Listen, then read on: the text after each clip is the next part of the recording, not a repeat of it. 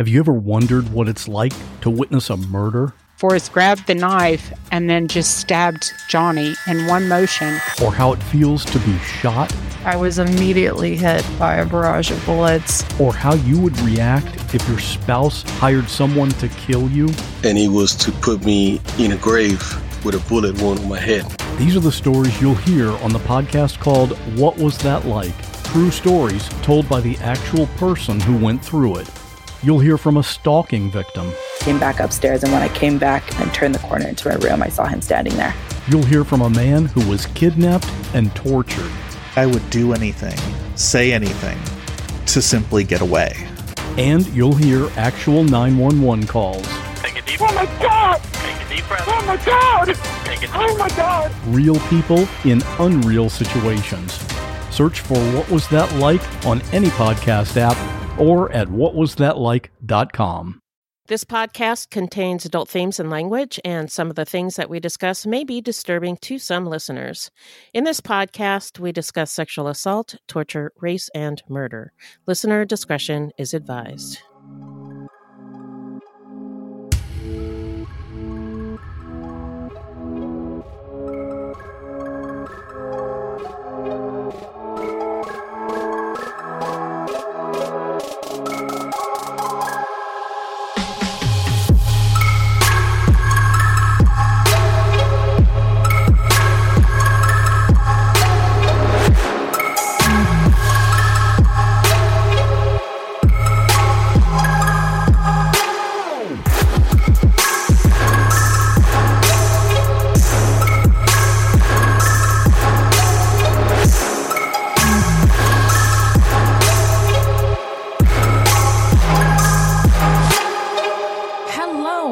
And welcome to Fruit Loops, episode 78. Thank you so much for listening. Fruit Loops is a podcast about true crimes committed by people of color and their victims that we don't hear or know much about. Now, contrary to popular belief, not all serial killers are straight, cisgender, white dudes. What? No! There are many well-documented cases of serial killers of color, and Fruit Loops is a podcast all about them. We will take deep dives into the fascinating lives and crimes of serial killers and true crimes committed by people of color and their victims that the media and entertainment commonly leave out because the news is racist, allegedly. And we are Wendy and Beth. She's Wendy. I'm Beth. We're not journalists, investigators, or psychologists. Just a couple of gals interested in true crime. Also, the opinions expressed in this podcast are just that, our opinions. Please send any questions or comments to fruitloopspod@gmail.com or leave us a voicemail at 602-935-6294. And we may feature it on a future episode. Also, our website is fruitloopspod.com, and we use Fruit Loops Pod for all of our social media. Join the discussion by using the hashtag FruitLoopsPodDiscussion or by joining our Facebook group. All of the footnotes for each episode can be found on our website. Yes, everything Beth said is true. Now, if you want to support the show, you can send us a donation on the Cash App. Just Google Fruit Loops Pod Cash App. Or you can become a monthly patron through our Podbean patron page. We also have some merch for sale on our website. But if you can't help monetarily, no problem, man. You can always give us a 5-star review on Apple Podcasts or anywhere else you get your podcasts from. And this is the most important part. Be sure to share our show with your friends. Yeah. So, who are we talking about today, Beth? Today we're talking about Kenneth Erskine, also known as the Stockwell Strangler, a British serial killer who committed the murders of at least 7 people. They were all senior citizens, men and women, in London, and the murders occurred between April and July of 1986. Police also suspected Erskine of 4 other murders. London town. So before we get to the story, how you doing? I'm okay. This has been a rough week for me. Work has been crazy. As you know, we did a software upgrade, and so I had to work over the weekend testing it. And Beth come in on a Saturday, y'all. How could they? Yeah, so I worked on the weekend, and then today was when the upgrade was implemented, and things were not going right. People were confused. Shit happened. So yeah, it's been crazy. But other than that, I'm doing pretty good. Okay. Well, I'm glad that you're all right. How you doing? I'm doing all right. Let's see. Still in the quar. Yeah. Trying to not get the Rona. Right. Just keeping it moving, trying to keep everybody occupied. Today was my day off, so I took over the homeschooling, and boy, oh boy, is it challenging. I miss our teachers every day. I know. I saw a picture of somebody's car. They had written on it with like the car paint, on the windows, shoe polish or whatever. And it said, teachers, you lied. My kids are not a joy to have in class. Seriously, like my son is so he's doing everything he can to get out of the work. And it's like, oh man, it's just so really, annoying. really frustrating. Challenging. Yeah. But there are worse things. I could be dead. Yes. So yeah, definitely worse things. Yes. So now we are going to dive into some listener letters here. Well, hello, angels. Thank you. Hello. What's in the bag, Beth? So I got a little note from Danielle, and she just said, you guys are awesome. Oh, so thank you, Danielle. We think you're awesome, too. Hip-hop air horns to you. Air horns. And I got a little longer note from Amelia RN, and this was posted some time ago, and I didn't see it until the other day. So I apologize. This is late. And that happens sometimes. We miss your posts or messages, and we apologize. But we do try to read them all. But in any case, Amelia RN said, I think it's important that when you talk about homophobia in Black and Brown communities, to acknowledge the reason it can be so prominent is still white supremacy, starting with the fact that colonizers enforced the idea of two genders and heteronormativity from the get-go, but also specifically leading up to, during, and following the civil rights, the strong push for heteronormativity along with the nuclear family, trying to be like the perfect family the way that white folks were portrayed in the media. All of that makes it harder to be queer and Black. There are lots of articles and smarter people than me with actual details to discuss this stuff. I just wish there was as much acknowledgement of these factors when we touch on the specific harshness of homophobia in our community. Ooh, so thank you, Amelia. Thank you, Amelia. Yes, that is true. Sometimes it can be sort of difficult to, I guess, identify the reasons why homophobia is so prominent in Black and Brown communities. But she just gave us the words. So thank you. Thank you very much. Yes, we appreciate it. For this is from Casey Ty's mom on IG. She said, Wendy, I think a face mask with Santa Maria on it would be rad. That would be rad. That would be rad. All the hip-hop air horns to you from Cleveland. I'd love one if you make them, though I don't have a source of independent income. Maybe a family member will pick it up for me. Sigh. And Casey and I sort of went back and forth about how my mom still hasn't bought a mug. But I just want to say that is an excellent idea. And one we got more than once. That is not the first request for that. Yeah, we'll have to do that one for sure. Yeah. We also got a suggestion from Rondika, I think. Yeah. Rondika. To put, don't fact check me on a t-shirt. Lovely ideas. Keep the ideas, keep the lovely notes and the hey girl haze, even corrections. Sometimes we get stuff wrong. So just keep them coming. Hip hop air horns to all of you in our community, our listeners. We love you so thank you much. Now we're going to take a quick break and then we're going to dive into the story when we come back. Splish splash. So I bought a whole bunch of new products from the Butters. I bought a shampoo bar and a different kind of leave-in conditioner. Ooh. Yeah, and I like it even more than the other one. Like, this stuff is like crack. It is, but not like the bad kind that can get you sent to jail. Or the kind that will burn your edges or your scalp. You know, they call relaxers creamy crack. Right. But this creamy crack is good for your hair and nourishing. And again, I've said this before. We have 3 people of color in this house, and everybody has a different curl pattern. And this stuff works great on all of our hair.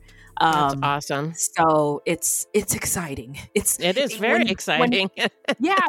When you find a product that works, you just fall in love, and you can't go without it. You're so happy. Yeah, because having curly hair, and I have kinky hair, and it's hard to find products that really work.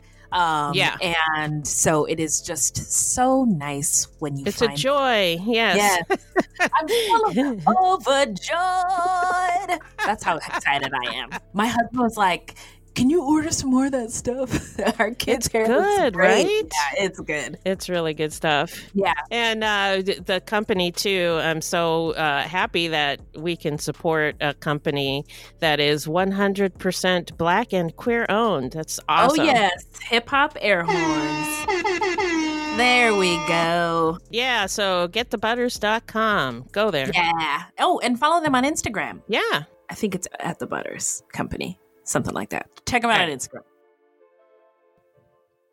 And we're back. So, Beth, who are we talking about today again?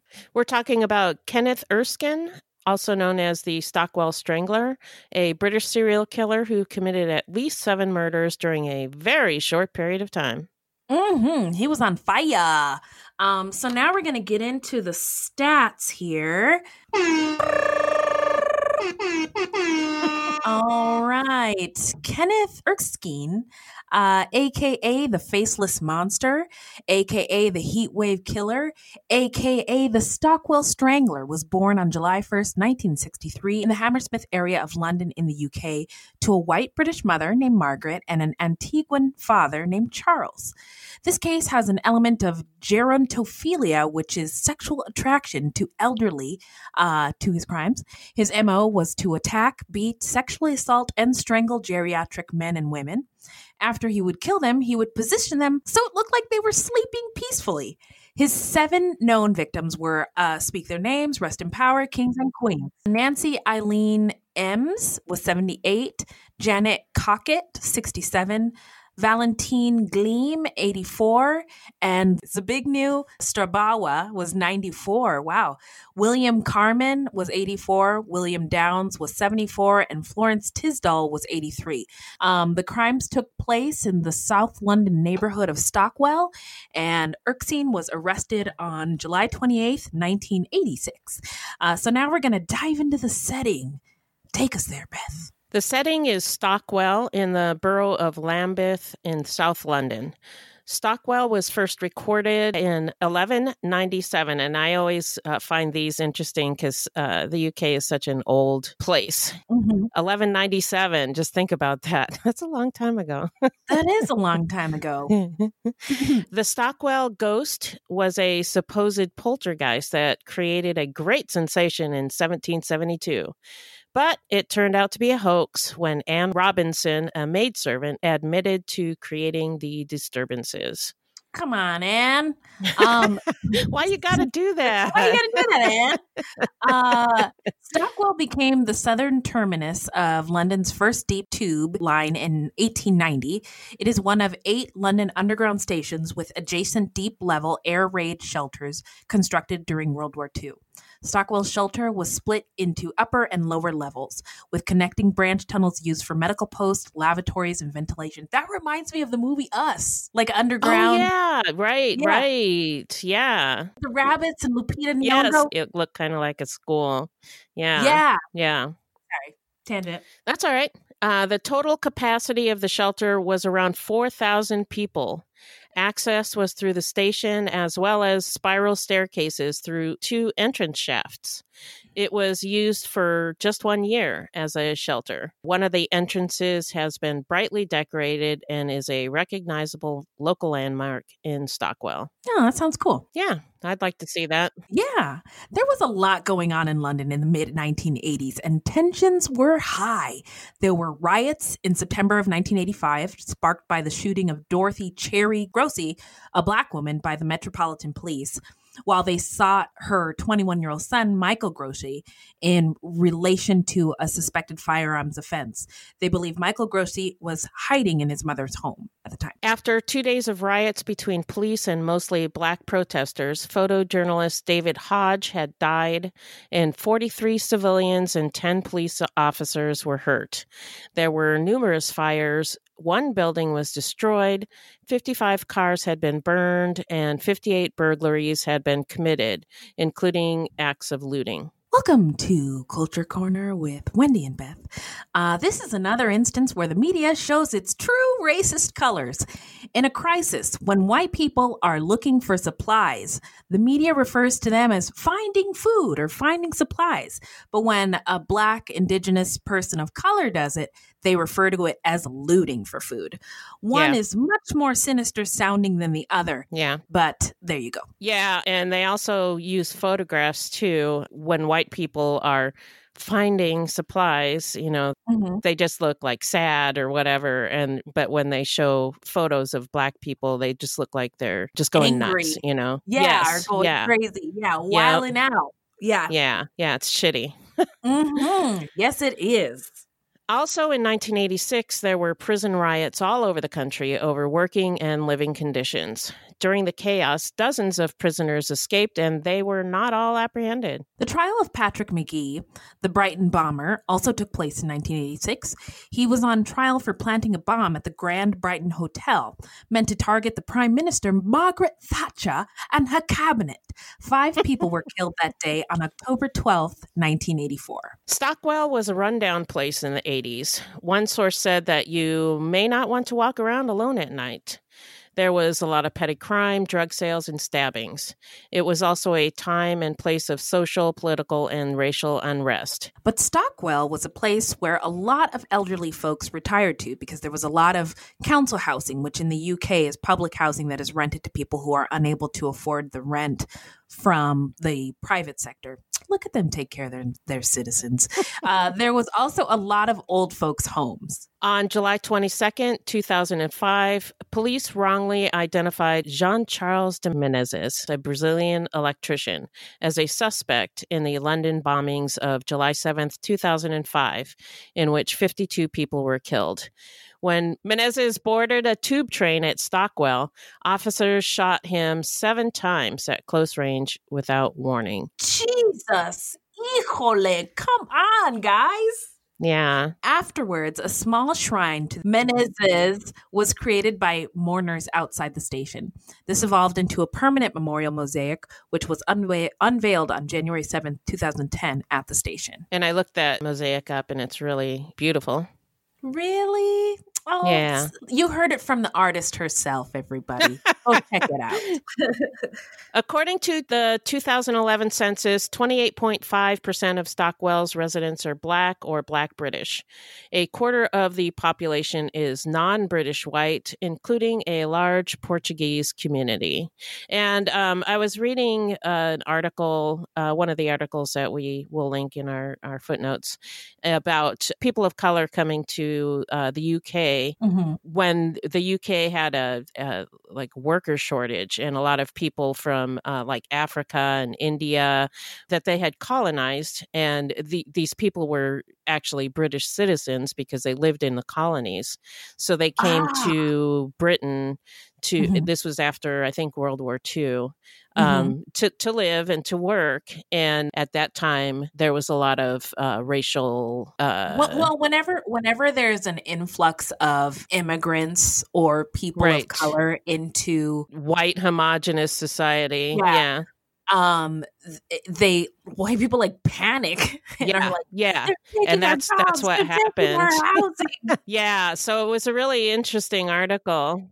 It was a worker shortage, so they needed these people. And Right. it was a really interesting article. So we'll link that in the footnotes. It's in a magazine, a British magazine. Fantastic. About Enterprise or something like that. I don't know. But we'll link it. Cool. So now we're going to dive into the killer's early life. So Kenneth Erskine was born, as we said, in Hammersmith, London on July 1st, 1963, to a British mother and Antiguan father. He was one of 4 brothers.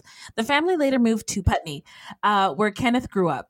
He is remembered by neighbors as a chubby, Bible-reading boy, but his behavior caused concern even from a young age. At age 8, he had an average level IQ, but he clearly had emotional problems. His parents divorced when he was 12, leaving his mother to raise him and his brothers alone. But he soon became too difficult for his mother to control, so he was sent to a series of special schools for troubled kids. There are some reports that he would show girls his genitals, and he once started a fire at school. As he grew up, he became more violent, and he started to act out physically.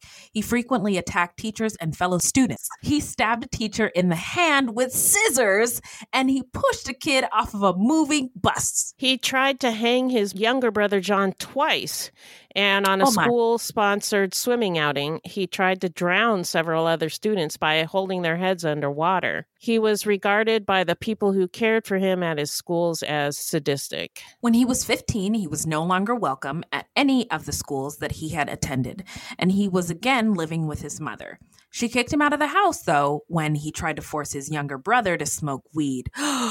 Santa Maria.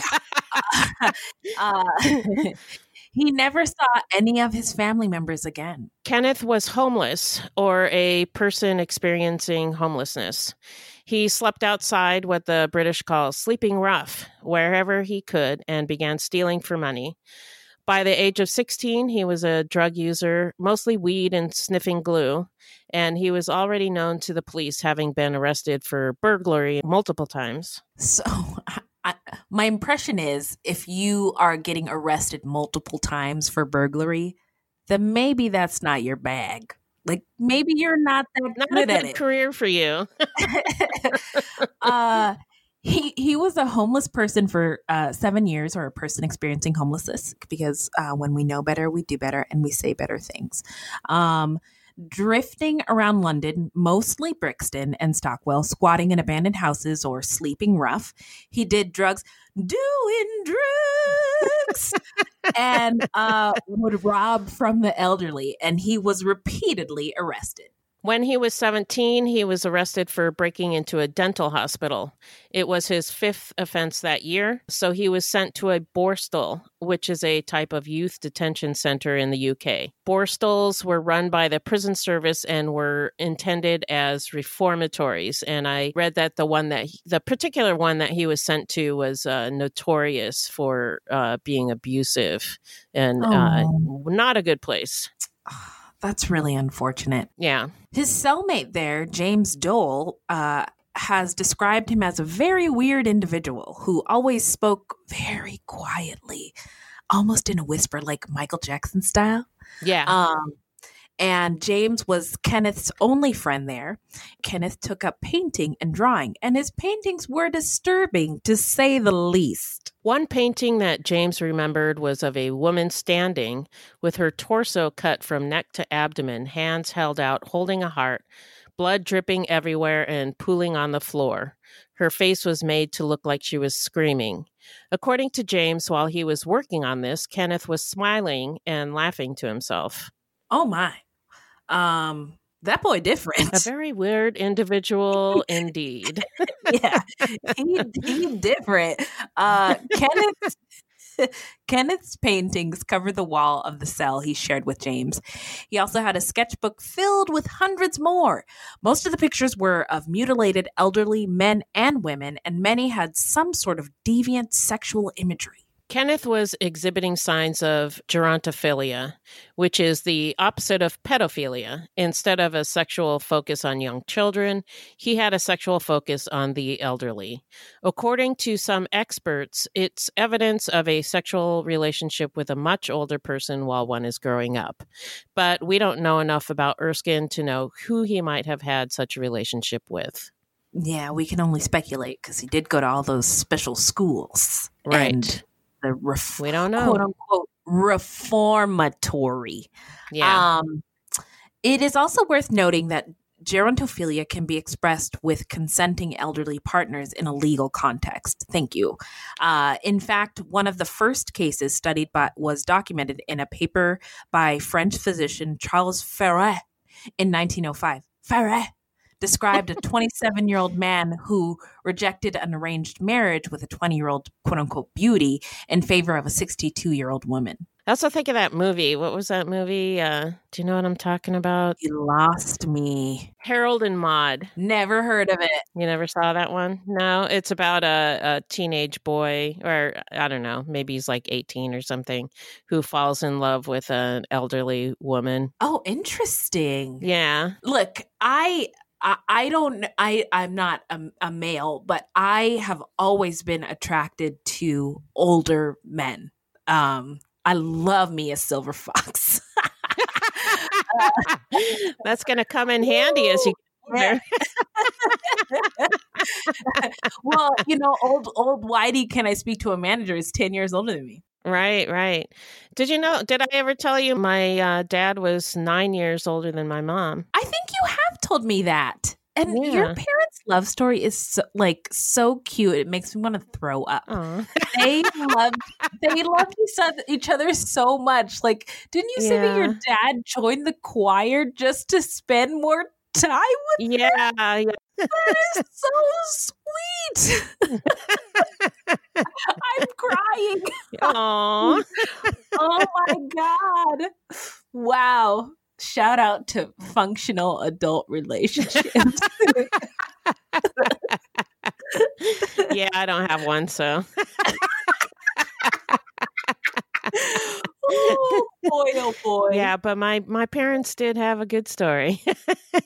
Yeah, they did. Okay, I'm sorry. I love hearing stories about your parents. Thank you. Where are we? So I don't know how to get back in here after that. We're talking about my parents' love story, and all of a sudden I'm talking about sex offenders. Yeah, that's all right. Okay, so going back into the story. All right. Also, sex offenders with elderly victims do not necessarily have gerontophilia.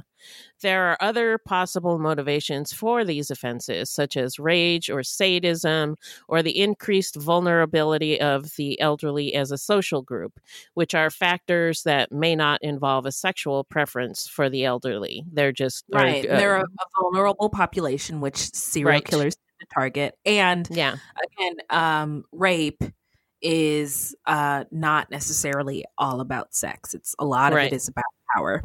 In any case, a detective came and knocked on the door, and I said, "Is it Renee?" And he just gave me that solemn look. It was the worst day ever. The Proof podcast is back with a new case and a new season. 23 years ago, 18-year-old Renee Ramos went missing. Her body was later found in an empty Home Depot building on the edge of town. I don't think that they arrested the right people. It's about time somebody's trying to do something. She had a black eye about 2 weeks before she was murdered. They are involved. They definitely had her body and her backpack. You know people are going to judge you, right? Of course. They're judging me now. They've been judging me damn near my whole life. You can listen now to Season 2 of Proof, wherever you get your podcasts, and follow along with us as we reinvestigate the murder at the warehouse. I have to ask, did you kill Renee?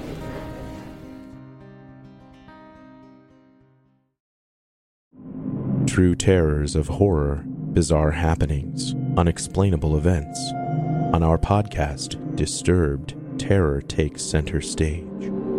Each episode is a journey into the darkest corners of human existence, delving into bone-chilling tales of kidnappings, serial killers, maniacs, and the very essence of your worst nightmares coming to life on this weekly true horror show.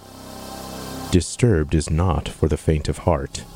It's an exploration of real, unadulterated horror sourced from everyday people. Each episode is a descent into the macabre, where we narrate stories that will leave you on the edge of your seat and crawling in your skin. We navigate the disturbing narratives that lurk in the shadows, offering a raw and unfiltered listen into the most terrifying aspects of the human experience. Enter at your own risk and let the unsettling tales unfold in the haunting realm of Disturbed. And remember, listeners, stay safe out there.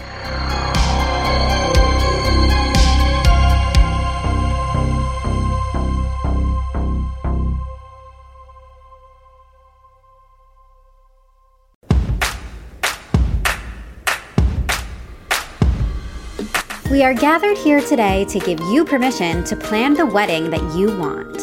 I'm Jessica Bishop. And I'm Sari Wienerman. And we're the hosts of the Bouquet Toss podcast. Today's couples have to juggle so many things, from family expectations to outdated traditions and what's currently trending. So to make it easier, we're going deep to figure out why we do weddings the way that we do, so you can decide what to keep and what to toss from your wedding day plans. You are cordially invited to subscribe to the Bouquet Toss wherever you get your podcasts or at evergreenpodcast.com. By the power vested in us, we pronounce you free to plan your day your way.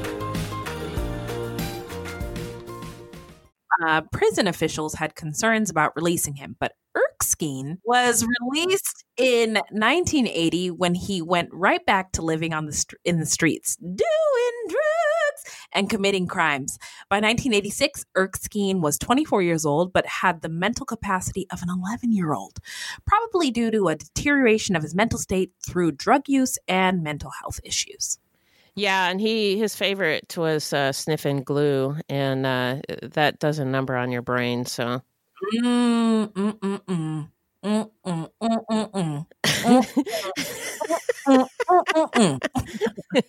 He later told a prison psychologist that he was haunted by a woman's whispering voice which came out of the walls and doors and gave him dizzy spells. Yikes.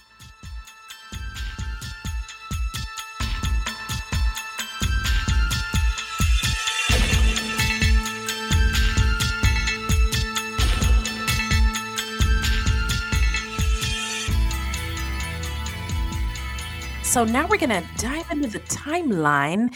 So on April 9th, 1986, 78-year-old retired school teacher Nancy Eileen Emms was found dead in her flat in southwest London. Nancy unfortunately suffered from dementia, and she had home help who came a few times a week to assist her with cleaning and preparing meals. It was she who discovered the body. Nancy was found tucked up in her bed with no obvious marks on her body. So at first, the cause of death was thought to be natural. A doctor called to the scene thought that she'd been dead about 3 days and signed a death certificate certifying natural causes. It was only after the home help realized that a portable TV set was missing that police were called in. An autopsy revealed that Nancy had been strangled and sexually assaulted. There was also bruising to her chest, suggesting that the killer had kneeled on her while choking her. Forensic scientists discovered a single Afro-Caribbean hair at the crime scene. This gave detectives a lead. The suspect was black, but DNA profiling was in its infancy back in those days, so that's all that it told them. Not much to go off of there. On June 9th, 1986, the killer struck again. The body of 67-year-old widow Janet Cockett was found in her flat in Stockwell, just 5 miles from the location of the Emms murder. A mother and grandmother, she was an outgoing, active, and social woman. She was also found tucked up in her bed, and again, at first, it was thought that she had died of natural causes. But Janet was found in her bed naked with her arms crossed over her chest. Her nightdress had been torn, not cut, in 3 places. then folded up neatly and placed on a bedside chair. Isn't that interesting? Detectives noticed another bizarre feature. Family photographs had been covered up with a cloth. Police also discovered some prints, including a clear palm print on a window and a plant pot at the crime scene. Semen stains were also found, and this was the earliest time that the Metropolitan Police attempted DNA profiling, but it wasn't very successful as it was only a partial profile. An autopsy showed that Cockett had been strangled, and she had 2 fractured ribs as a result of someone kneeling on her chest. Detectives working both murders compared notes on both of the crimes, but could find little forensic evidence to link them. However, the media began to take interest and were linking them in the press. In the early hours of June 27, 1986, 74-year-old retired engineer Fred Prentice was asleep in his room in a council-run old folks' home in Clapham when he was awoken by a noise. Mr. Prentice saw a young man enter his room, and then the intruder jumped on him. Ooh, Prentice tried to shout out. But the killer placed his finger to his lips in a threatening gesture to the old man to be quiet. He then choked the man with one hand, then relaxed his grip, and then began squeezing again like he was toying with him. Yeah. As he kept squeezing, he uttered just one word over and over again. Kill, kill, kill. Ew, that's not freaky at all. No. Prentice somehow managed to hit an alarm button on his bedside wall. His attacker jumped off the bed, dragged Fred from the bed, and flung him against a wall, knocking him unconscious. He then escaped through the window. Prentice later said, "I was absolutely terrified, but there was nothing I could do. He was sitting on my chest with his fingers clutching at my neck. I thought I was a goner. I shall always have his face in my memory, his terrible grin. He ruined my life." And Fred was able to give police a description of the attacker. The Metropolitan Police began to suspect that they had a serial killer, but they were reluctant to divulge this information because it always causes people to panic.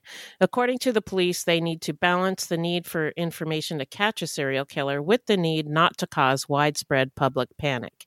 It's a delicate balance, and the decision to go to the public is not made lightly. But on June 28th, 1986, just one day later, the decision was made for them. The bodies of 84-year-old Valentin Gleam and 94-year-old Zbigniew Stobara were found in their adjoining rooms. So they lived right next door to each other in the old folks' home, Stockwell Park Crescent. Both men were found tucked up in their beds and fully clothed. The entrance was determined to be an open window. Both men had been manually strangled, and Valentin Gleam had been sexually assaulted. So he killed 2 dudes in one night. Right next door to each other? What the heck? Yep. And get this, in the middle of the night before the bodies were found, one of the workers in the old folks' home had heard the sound of an electric razor, which they thought was kind of strange. The killer also left a washcloth in the bathroom, and the indications were that the killer had taken the time to wash up and shave before he fled the scene. Wow. Talk about brazen. It was at this point that police admitted that they had a serial killer on the loose, targeting the elderly. They made an attempt to put together a psychological profile of the killer, something else that was in its infancy in the 1980s. What they knew was that the killer targeted the elderly, both men and women, and the suspect was determined to be a gerontophile. He was also classified as a process-focused killer. Process-focused killers tend to get off on the method and process of killing rather than the kill itself. Whew, I just got chills. By the way, they should have called your boy over at the FBI. Who's your best friend? Know. The man that you want to marry? John Douglas. Yeah. All of the victims had been strangled by the killer using only one hand while sitting on the victim's chest. In such elderly victims, unconsciousness would have occurred within 30 seconds and death within 2 or 3 minutes. The victims were strangled and sexually assaulted both before and after death, then tucked into bed, and then posed as if sleeping restfully. Rewind that back and just listen to how sick that is. Yeah, pretty sick. Detective Chief Superintendent Ken Thompson of Scotland Yard was put in charge of the case. He was given a squad of over 200 detectives to try and find the man that the newspapers now called the Stockwell Strangler. They floated the Heatwave Killer first and then settled on the Stockwell Strangler. It's a perfect fit. Yeah. So people in Stockwell were extremely frightened. Police staked out dozens of old folks' homes in South London every night, mainly in Stockwell, and there was a large police presence evident throughout South London to try to quell the public fears. The police were also cross-checking the palm prints found at the scene of Janet Cockett's murder, but there was no computer database for palm prints back then. They did have a small one for fingerprints, but not for palm prints. So any print matching had to be done manually, which took a lot of time and manpower. 2 weeks after his horrific double murder, the Strangler struck again. This time, his crime was committed on the north side of the River Thames in Islington, Inner London, 6 miles from Stockwell. This was a geographic anomaly, and it may be that Erskine struck in that area because of the police presence in South London. On July 8th, 1986, 82-year-old widower William Carman was found dead in his bed.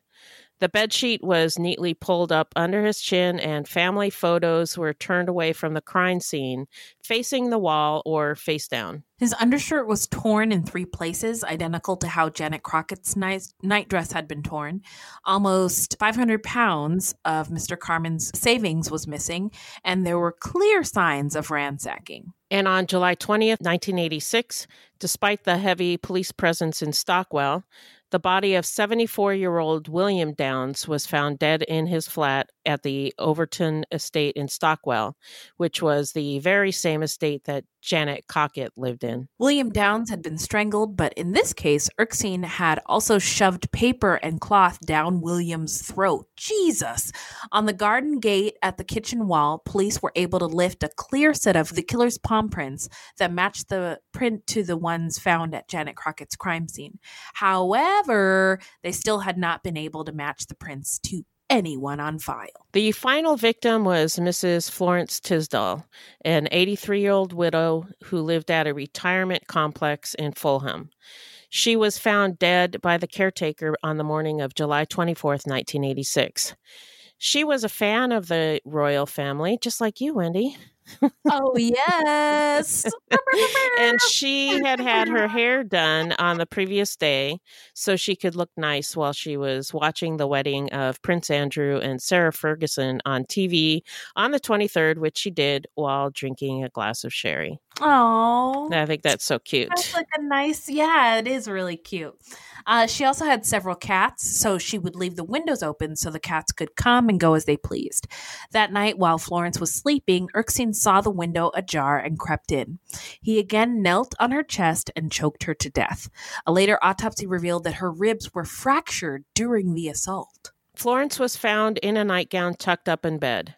However, she was known by her neighbors, who often checked in on her, to sleep on top of the covers in regular clothes.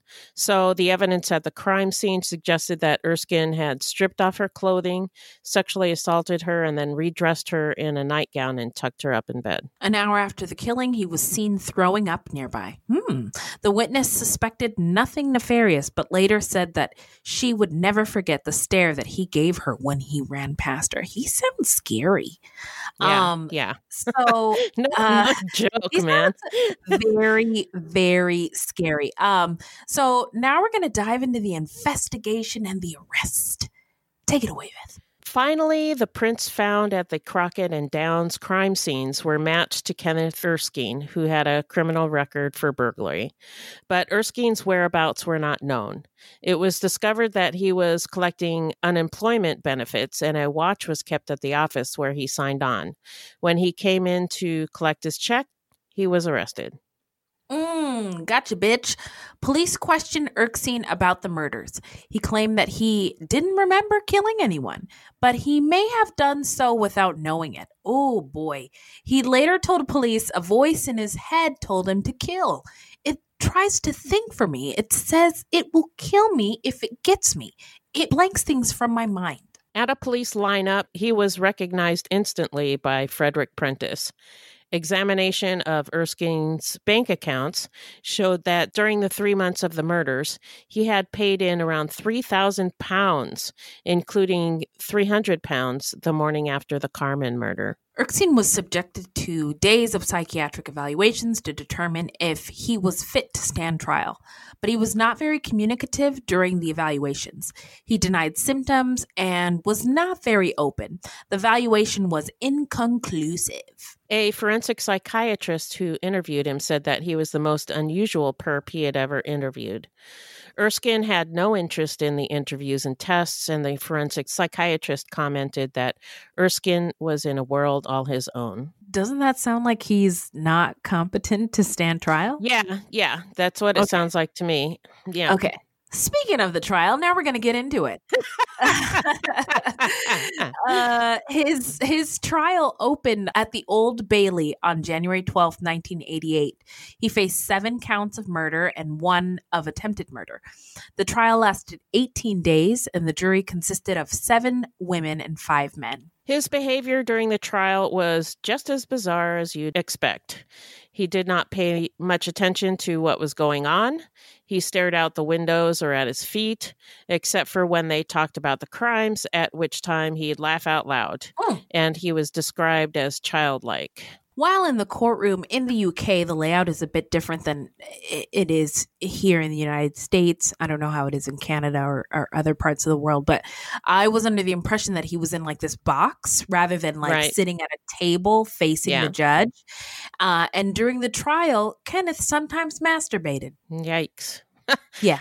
What are you going to do? I mean, you hate to see it, but if you gotta go, you gotta go. You know what I mean? Fred Prentice gave witness testimony and described how Erskine had choked him, then let go, only to start choking him again, basically playing with him, and how the only thing that Erskine ever said to him was the word kill. A pathologist involved in the case reported that from the pattern of injuries, it looked as though all the killings were linked. It appeared that the killer had knelt on the victim's chest, had placed his left hand over the mouth, and had used the right hand to throttle the victims. In 4 of the 7 cases, the victims had been sexually assaulted after death. Yikes! Necrophilia alert! Yeah, a little bit of necrophilia going on there. Yeah. Erskine was found guilty on all 8 counts. He was given 7 life sentences for the murders and 12 years imprisonment for the attempted murder. The judge recommended that he should serve a minimum of 40 years, which was the longest period of detention ever recommended at the time. Following Kenneth Erskine's conviction, the police closed their files on 4 more deaths thought to have been caused by the strangler. John Jordan, 57, murdered on February 4th, 1986 in Brixton. Charles Quarrell, 73 years old, murdered May 6th, 1986 in Southwark. Wilfred Park, 70 years old, murdered May 28th in 1986 in Stockwell. And Trevor Thomas was 75 years old, murdered on July 12th in 1986 in Lambeth. So now we're going to get to where are they now? What do you got, Beth? Have you ever heard the one about the serial killer who saved a dude's life? No, tell me all about it. On February 23rd, 1996, Erskine saved the life of fellow serial killer Peter Sutcliffe, the Yorkshire Ripper. Ooh. Paul Wilson, a convicted robber, attempted to strangle Sutcliffe with the cable from a pair of stereo headphones. Erskine and convicted murderer Jamie DeWitt intervened. Wow. Yeah. In 2007, interesting turn of events. In 2007, Erskine launched a new appeal. The new appeal was based on the fact that he was not of normal mind at the time of the offenses. In 2009, psychiatrist Dr. Andrew Horn, a consultant of Broadmoor for 20 years, said in evidence that Erskine was suffering from severe schizophrenia, which would have diminished his responsibility to a massive degree. Yeah, and it does sound like he had schizophrenia. So yeah, I mean there was other shit wrong with him too, but I mean not everybody with schizophrenia becomes a serial killer, but exactly just how he talked about hearing voices. And we talked on a different episode about somebody hearing voices, but just the way that they talked about it didn't really sound real to me. But this guy sounded like he really did hear voices. He talked about like them coming from the walls and the doors, and just sounded more real to me. So and I don't know where I heard this, but he was in his early 20s, right, when he started killing. Yeah. And I've heard that schizophrenia sort of can manifest when in your early 20s or late teens. Yep. Yeah. Yeah. So his crimes were reduced to manslaughter on the grounds of diminished responsibility. During the proceedings, he kept falling asleep in court and snoring loudly. His prison term was converted to a hospital order, and he will remain a patient at Broadmoor Mental Hospital for the rest of his life. Erskine is now 46, going on 47, and one of Broadmoor's most notorious residents. So now we're going to get into what we believe made the killer snap and our takeaways. So I can't wait to hear what you have to say, Beth. So he definitely had some mental health issues as a child, compounded by being abandoned by his parents. And I don't know what caused the gerontophilia, since we don't know any of the relationships he had with elderly people. But it could have been an elderly teacher at one of the schools he went to, a grandparent, or somebody else entirely. I don't know. In one documentary, they said it could even be caused by trauma after being forced to kiss a dead relative goodbye at a funeral, something like that. Yeah. In any case, he obviously had severe mental problems in childhood that were never addressed. His drug use didn't help, and schizophrenia. So, yeah, he had a lot of issues that nobody ever helped him with. Right. No, yeah, there was never an adequate intervention for this gentleman. Trauma at an early age from abandonment by his parents. I wonder, too, if his mother maybe used substances while she was pregnant, and there was trauma even before he was born. Right, Plus the trauma of the institutions for quote unquote troubled youth. Yeah. Add in Makes everything worse. Yeah. And eventually leading to the manifestation of his schizophrenia. Not an excuse, like Beth says, just several explanations. Not everyone's schizophrenia, trauma, and substance use disorder ends up a serial killer. His crimes were described as animalistic and wild and predatory. And while they were, in fact, very brutal and very violent, I wonder if his crimes would have been described the same way if he were not a person of color. Yeah, and the lady who described him that way in the documentary, I did not like her. I think she was full of shit. She was just so quick to call him like a wild animal, a savage predator. And I was like, lady, this is are you hearing yourself? Like, you sound crazy. Yeah, she didn't really seem to be that interested in what caused his problems. She was more interested in just saying that he was an animal, so we can just dismiss him. Yeah, she was very dismissive. And again, I think if there was adequate intervention for an individual like this when he was in his formative years, this would not we have might happened. not have a case to talk about. Right. Gerontophilia is a new one for me. I've never heard that term before. I hadn't either. But serial killers, again, tend to prey on vulnerable populations. We just mostly hear about the women and children. But it also sounds like the mid-'80s in London was a terrifying time to be alive. Yeah, it does. So when the scammer uses the hypnotic method of building rapport, then they create dysfunctional, delusional reality. That's how a scam begins. Convincing the mark that it makes perfect sense to hand over their money to a con artist. The Scams and Cons podcast tells you how scams are run. You'll hear how people are convinced to buy fake art, buy machines that print money, or steal your house. I get a phone call from my wife, and she let me know that they had decided to move all our stuff out. I could no longer do anything about it except go through an eviction. And you'll hear it from the experts, people who run the cons. So we go to your bank, you go in and get $6,000 cash, give us each $3,000, we give you this. You go home and what you find out is cut up newspaper. It's fun to know how the trick is done, and that's what Scams and Cons is all about. Listen at scamsandcons.com or wherever fine podcasts are found. 24 hours ago, I found out the person that I'd been dating and seeing for the last 6 months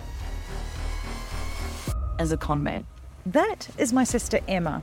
Andrew Tonks's lies had been so convincing, she'd invested $300,000 with him. However, the tables were about to turn on Andrew. What he didn't know was that Emma had discovered his real identity. But to get any chance of justice, Emma had to act like it was business as usual. Coming up in this series, and that's when murder, all this stuff goes through my mind. I'm really, really scared. I'm assuming Sarah has watched too much Netflix and figures I've been defrauding you. Couldn't be further from the truth. That's what this was, a real-life story that seems so unbelievable, but it was actually true. A true story that all starts with one simple swipe to the right. I'm Sarah Ferris. And I'm Emma Ferris, and this is my story, Conning the Con.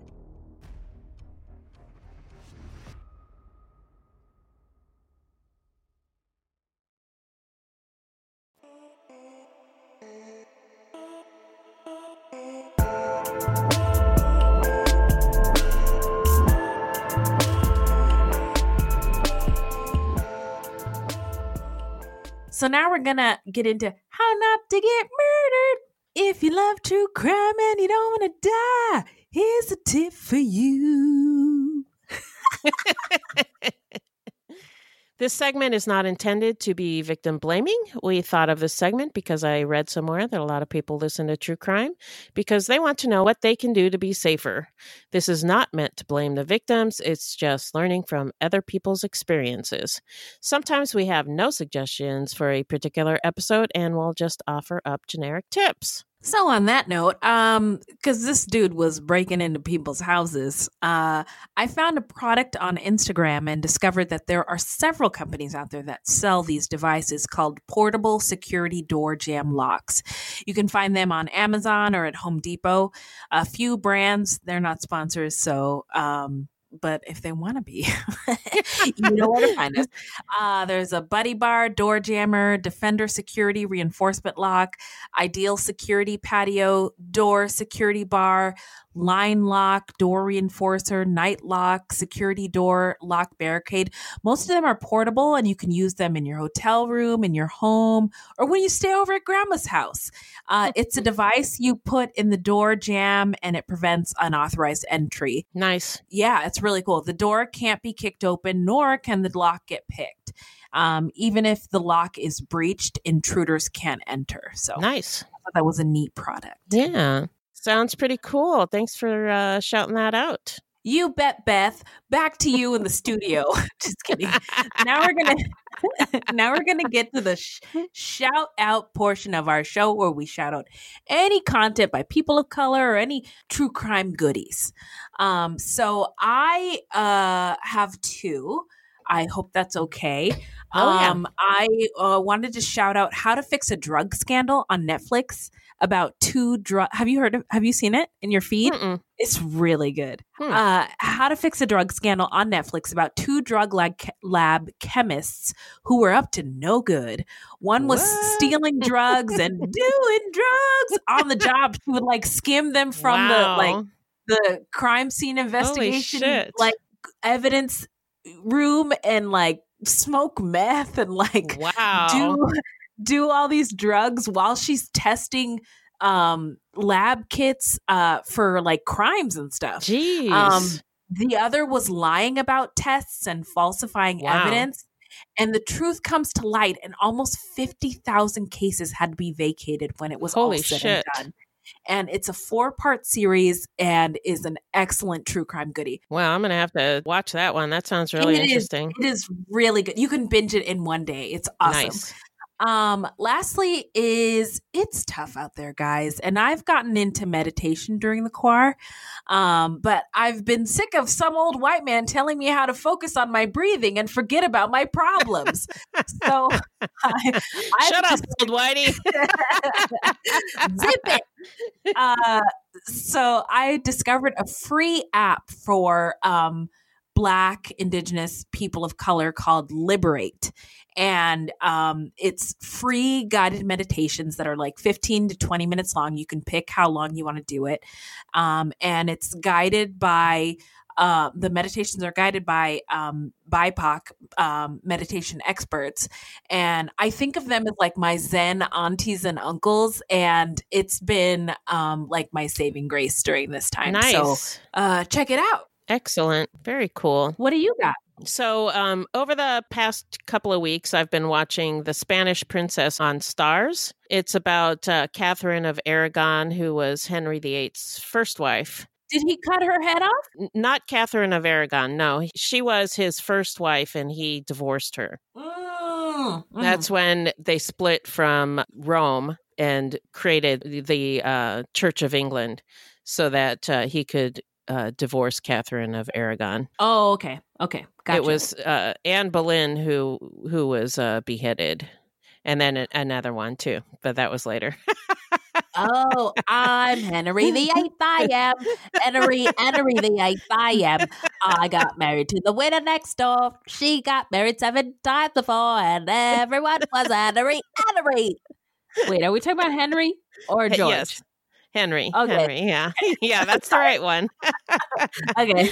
So as you know, I'm a sucker for period pieces, and I'm fascinated by history, and I watch a lot of these kinds of shows. I wouldn't say it's a great show. It's entertaining, not totally faithful to history and pretty melodramatic, but it's entertaining. I like watching these shows. I'm a goober. It's scripted? Yes, yeah, it's scripted. Oh, okay. Okay. That said, they did do one thing right. They included some people of color in the cast in this one. There's a couple of other ones that they did. Are they slaves? Now this is set during the Tudor reign, so you might think that there were no people of color around in England at that time, but you'd be wrong. One of Catherine's maids was a Black woman named Catalina, and that it's true. Unfortunately, no, it's true. Unfortunately, history doesn't tell us a lot about her, but the Spanish princess gives her a storyline and a romance with a Moor soldier. They talk about the political climate in Spain, the slaughter and forced conversion of Muslim Moors. So I just wanted to give that a shout out because I would love to see more stories like that. Cool. Because I did not know that there were Black people in England at that time. Oh. Yeah. So, yeah. Well, very cool. Thank you so much for that shout out. You're welcome, and thank you. Yes. So this has been fun, but yeah, we're drawing to a close now. So, where can the people find us, Beth? Our website is fruitloopspod.com. Our Facebook page is Fruit Loops Pod, and our discussion group is Fruit Loops Pod Discussion on Facebook. We are also on Twitter and Instagram at Fruit Loops Pod, and links to our sources will be in our footnotes.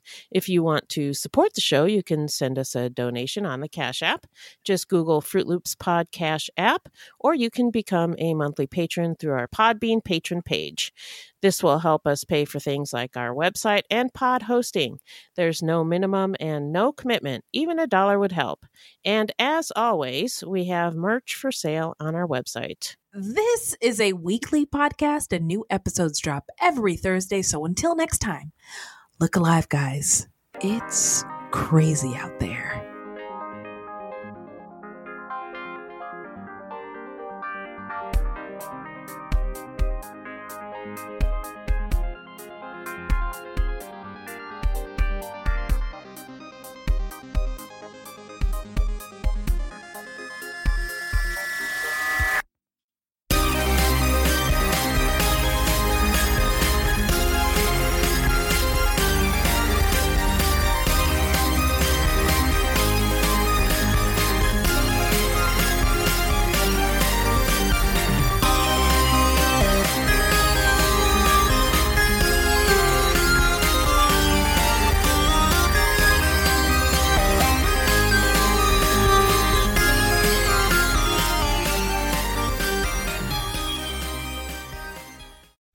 On the morning of August 1st, 1966, shots ring out from the observation deck of the clock tower on the University of Texas campus. It marks the infamous beginning of the modern era of mass shootings in America.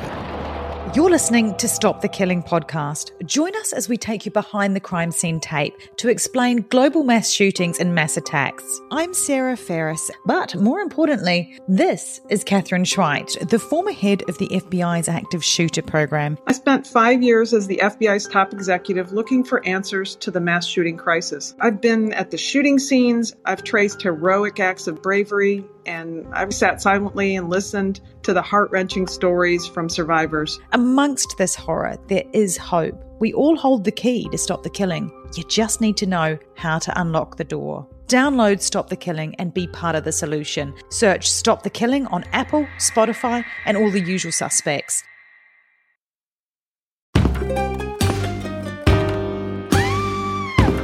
Hi, I'm Sean McCabe. And I'm Carrie McCabe. We are, well, married, obviously, but we're also obsessed with the darker side of things. True crime stories, alien abductions, poltergeists. If it leaves you scratching your head and keeping those lights on at night, we want to hear about it. That's why we host the podcast, Ain't It Scary, with Sean and Carrie. Every week, we bring our listeners a true story guaranteed to send chills down your spine. From history's most brutal serial killers to the mystery of spontaneous human combustion. Yep, lots of these stories leave unanswered questions behind, and you'll get to poke through the rubble of the evidence with a hardened skeptic and someone whose mind is more open to fun. Yeah, that's what I was gonna say. You can find Ain't It Scary with Sean and Carrie wherever you get your podcasts, and on social media at Ain't It Scary. Come play with us.